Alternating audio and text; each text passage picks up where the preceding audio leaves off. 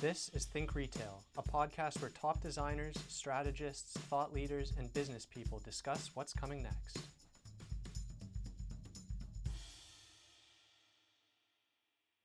Welcome to today's episode of Think Retail. I'm Melinda Dinas, your host, and today we're recording in the Purolator podcast studio at the Retail Council of Canada's 2019 Store Conference. Today we've got a great topic for you. All across North America, the decriminalization or legalization of cannabis has given birth to a brand new industry, and in many places you can now easily purchase cannabis online or in a store. Today we're speaking to Stefan Schenk from Mihi Cannabis. He's the SVP of Customer Experience, about how you create a customer-centric retail experience for a product that has been underground for as long as any of us can remember. Welcome and thank you for being with us today, Stefan. Thank you very much for having me. Really excited about this. So when you're asked to develop a customer experience for a product where there is very little market research available and really only a few examples of brands to learn from, where do you start and how do you figure out what your guests are going to want from that experience? For us at Mihi, the key piece here really was about gathering insights, truly understanding what a customer wants and truly understanding the demographic that you're after and you want to service. So what we did is actually go out and spend well more than $1 million on insights generation to truly understand the target market. I think the other thing you want to do is actually look at comparable categories and industries and see some of the trends there. I would also say that there are some retail trends that are agnostic to any category. So what you want to do is really get a good understanding of what's happening within the retail space, what's applicable to that category, then truly understand your customer base. And where did you find people who were willing to talk to you about being users of cannabis and what they would want from a retail experience? So we actually went out and did focus groups. So we found ex-dealers, we found people that are buying daily from the black market. We did ride-alongs with cops to truly understand how the system works. So we really did our due diligence to truly understand that. But it is interesting because you're dealing with a category that used to be illegal. Right. So how do you find an expert that ideally doesn't have a record? So this was just some of the struggles, but the one thing we've uncovered throughout our insights phase is that so many people use cannabis to help them with their daily lives. The median age is about 37 years old for your user, so it's really not the stereotypical user that we are all thinking of, and that's been really quite interesting. So in your research, you also visited stores in other markets that were open before they were open here. What did you learn about what works in a cannabis store and what doesn't? The one thing that was truly amazing to us is that when we visited different retail locations in some of the different provinces or even some of the dispensaries down in the United States, was that everybody is focusing on selling products. It is very, very much alike to a traditional gray market dispensary. Even if you look at some of the new stores that opened up here in Toronto or even in Ontario, I think you would all agree that they're not that far removed from some of the gray market dispensaries that are still operating up till this day. For us, what was very important was that we don't want to be in the business of selling products, we want to be in the business of selling solutions. Right. So for us, it actually truly helped us understand the market and how we can differentiate. I think some of the key takeaways that we really had from our store visits were that the staff is everything about the staff. Our bartenders, guides, whatever you want to call them, are crucially important in such a heavily stigmatized industry where you really have to educate heavily. And the other piece was really all about how do you actually destigmatize the category as a whole. And here you really need an open and inviting store environment, you need a good customer experience, and you really need to think through the mission that your shop is on, what kind of demographic you're going after, and really treat it like any other type of retail store. Right. And so, well, that leads me to my next question. So the product does carry a certain stigma for some people. So how do you address that in a store experience? Education. That's really what it comes down to, is to destigmatize the category. You really need to make sure that everybody understands what the plant can do for them, the benefits as well as the downsides of the plant, because there are obvious downsides if you consume too much of it. I think the other piece is actually noticing that there's a stigma but not really living up to it. So for us, from a Mihi perspective, we treat cannabis as if it would be part of your weekly shop. Right. Our real estate strategy is very heavily centered on plazas, co-located with grocery anchors, because we truly believe that 3, 4, 5 years down the road, this will just be another stop on your weekly trip. And I think as long as you approach it with that mindset, you'll actually help destigmatize the category as a whole. Absolutely. So you are also creating a commercial store for a product that has a very strong culture, talking about advocacy and people who for a very long time have been not just users but advocating for legalization. So how do you address that in the physical space and in your customer journey? I think when talking about a legacy market, we really have to tip our hat to all the hard work that they've done over the last years and all the sacrifices that went with that. We wouldn't be where we are today without the sacrifice and efforts over years and years and years. I think when it comes to addressing that culture and then kind of the legacy market within your store environment, it's all about understanding that there may be people out there that understand the product better than you as the retailer and being okay with that. And then it is all about how do you help them integrate into the new community, because there's a big job to be done for us to actually help them along into the legal market and to integrate into that. But then it's also about how do I facilitate their trip, which is very different from a newcomer's trip. If I'm a newcomer, I want to walk in, I want to have the full experience, I want to get educated, I want to smell the product. If I've been surrounded by cannabis for 20, 25, 30 years, God knows for how long, I really want to go in, get my product and get back out. And for me, it's all about the product quality. So what you need to make sure when designing a store, strategizing for a store, is that you truly understand the mission they're on and then cater to that mission. Right. So as you were developing the Mihi brand and the store, what elements did you feel were really essential for your guest experience? There's even just a couple of touch points along the journey that you really think are special. So for us, once again, I've mentioned it before, the guide. Right. Everything is about the guide. So how do you train them and how do you use them as a competitive advantage or differentiator within that market? We went as far as designing our own proprietary training program with the help of SLD, because we believe that that's the type of investment and level of effort you need to put into the education of your guides in order to be competitive. We also believe that we are a solutions-based business. So what it means for us is that our guides also need to understand empathy.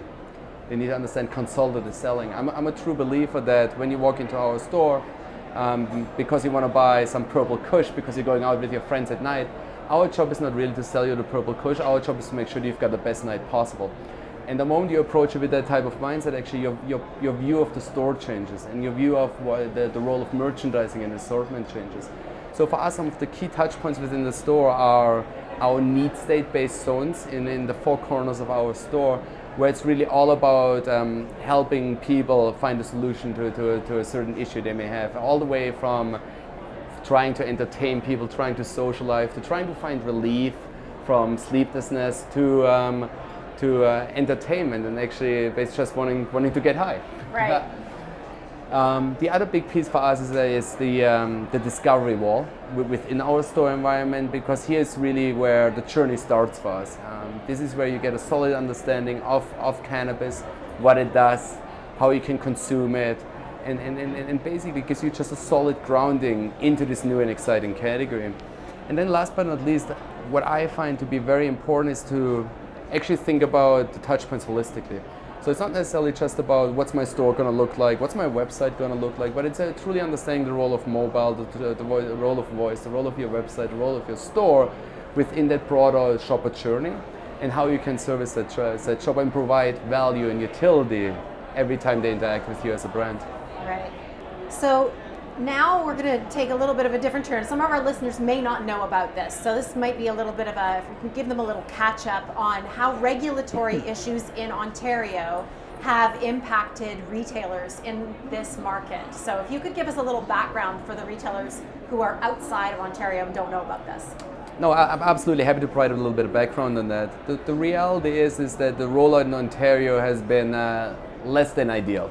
Right. I'm a true believer that the federal as well as provincial government is doing their best to help us make this transition to a legal market as smooth and as seamless as possible. But obviously it's the first time they're going through this process, so there are going to be some hiccups along the way. Initially, the approach was that we would have a no-cap environment, which is the kind of the true meaning of an open marketplace, as in may the best operator win. And this is what we as ME have been prepping for months. Just as example, we hold about 37 leases right now with no stores open. But what happened is that due to supply shortages that were being caused by a variety of issues, but I would say the one that's most commonly referenced is the one that we're simply learning how to grow the product and how to process it. They actually decided to go from a no-cap environment to a lottery that awards 25 retail licenses. Now, the thinking behind that lottery was that you want to keep it fair and you want to keep away the stigma of favoritism that usually comes with any type of award of new licenses in a new category. The main issue with that lottery was A, we called it a lottery. B, the lottery entry were basically the same price as a raffle ticket for the Princess Margaret Hospital. So naturally, many people entered the lottery. We had more than 25,000 respondents for 25 licenses, and most of them sole proprietors. To be perfectly honest, if I wouldn't be working for Mihi, I would have entered the lottery, my daughter would have entered the lottery, my dog would have entered the lottery. So we awarded 25 licenses. Unfortunately, none of the, I want to call them organized retailers, were successful during the licensing process. So what we saw happening post lottery was a lot of deal making in between larger brands and retailers and smaller entrepreneurs that are basically cashing in on the raffle ticket. And we also saw some sole proprietors actually trying to go out on their own and actually start their own stores. I don't think we have all 25 open yet, but I think what we're seeing is a retail launch that's not been as smooth as it could have been. And I think the other piece here is that as a retail operator, as one of the first 25, your responsibility is not just to your business, your responsibility is also to the industry as a whole, because you're actually setting a precedent that everybody has to either overcome or live within for years and years and years to come. So long story short, retail rollout wasn't ideal. We're right now in a holding pattern. We're actually hoping for news from the provincial government. They are committed to a no-cap environment. They are committed to, I would say, more heavily regulated licensing procedures, as in you'll need a higher letter of credit to actually apply for store licenses. You need to hold an actual lease in order to apply for a license, because they've recognized that the previous lottery was not ideal and that there's a need to get organized operators into the market in order to A, compete with the black market, and B, truly destigmatize the industry and actually start rolling this out at scale. Right, and also not ideal for those who want to go and be able to purchase it legally and who are sort of like, well, where can I go? There's not very many options, right? And that is actually one of the main issues. And I think if you look at the sales numbers and even the comparable sales numbers in between the provinces, the reality is that Ontario is dead last because we don't have customer touch points. And yes, we can talk about we need to get rid of the black market every single day, but unless we have more touch points, this will never happen. So for us, number one priority needs to be to get more customer touch points into the marketplace. Right, absolutely. So and how have you said you're in a holding pattern, and how is Mihi handling this curveball here? Obviously, December 2018 has been rough, just shortly after they made the announcement, because we were ready to go, we were ready to apply for licenses. But we actually look at it as a bit of a blip, rather than something that will fundamentally change the way we'll do business or the way we will go to market. We are fortunate that we're well capitalized, so we are actually being quite opportunistic. As an example, as I've mentioned earlier, we're still holding 37 licenses. We are actually aggressively pursuing new licenses in some of the markets that we've been locked out of previously, just because the real estate game was a bit heated in October, November, as everybody was trying to make deals. So we look at it opportunistically. I think the other piece here is for us that it is capital intensive to hang into, to service your leases, to service your overhead, that costs to pay your staff. But we also look at it as an opportunity to potentially acquire retailers down the road if this goes on for longer. But as I said, we look at it as a blip rather than something that will fundamentally change the way we go to market. So if you were to talk to someone who's in a market that tomorrow it's suddenly legalized and you've got a friend who wants to start a cannabis retail brand. What top advice would you give to them? I think the number one advice I would give to them is be energized by the hype, but don't be fooled by it. As in, yes, cannabis is a sexy industry. Yeah, yes, there's a lot of talk about cannabis right now, but in the end, it's a retail business. We're running a retail store that happens to be in the cannabis space. And then there are quite a few metrics and realities that come with that. So number one advice would be don't be fooled by it, as in be very aware of what you're getting yourself into. I think the second piece of advice would be truly understand the marketplace, truly understand your customer. I'm a big believer that the first 2 or 3 years after legalization, the moment you've got a store, you'll be somewhat successful, because we will be one of the few touch points that are out there, and you can almost be successful besides yourself. But ultimately, 2, 4, 5 years down the road, you need to be a good operator. You need to understand your customer base to truly be able to compete. Yeah, absolutely. That's it. That's all I've got. Thank you so much. That was great. Thank you so much for having me. That was a ton of fun. It's really fascinating to watch the cannabis market unfold. And at SLD, we feel very lucky to be working with several amazing cannabis brands, Mihi and Organigram, as the market becomes established. Stefan talked a lot about education throughout the conversation, about educating yourself as an operator, listening to those who've laid the groundwork for legalization through advocacy, learning how to train your frontline staff. Truly understanding an industry that doesn't exist yet is going to present you with some unusual challenges. I doubt there are too many retail categories where market research would involve driving around with the police. Ingenuity, capital, and the ability to weather the unexpected are going to be keys to succeeding in this very competitive new market. And I'm hopeful that regulations here in Ontario open up, because working with Mihi, I can say from firsthand experience, they are a brand committed to the consumer. And I think talking to Stefan here today, our conversation illustrates that commitment. And we're going to link to the Mihi website in our podcast description. So if you want, you can learn more about the brand, and hopefully we will all be able to visit a Mihi location sometime in the very near future. That's all for today. Thanks for listening.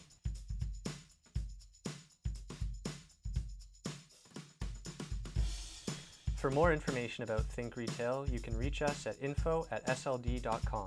For more episodes, visit us online at sld.com/podcast. Next time, we talk about trends to look out for in the food service industry. We hope you'll join us.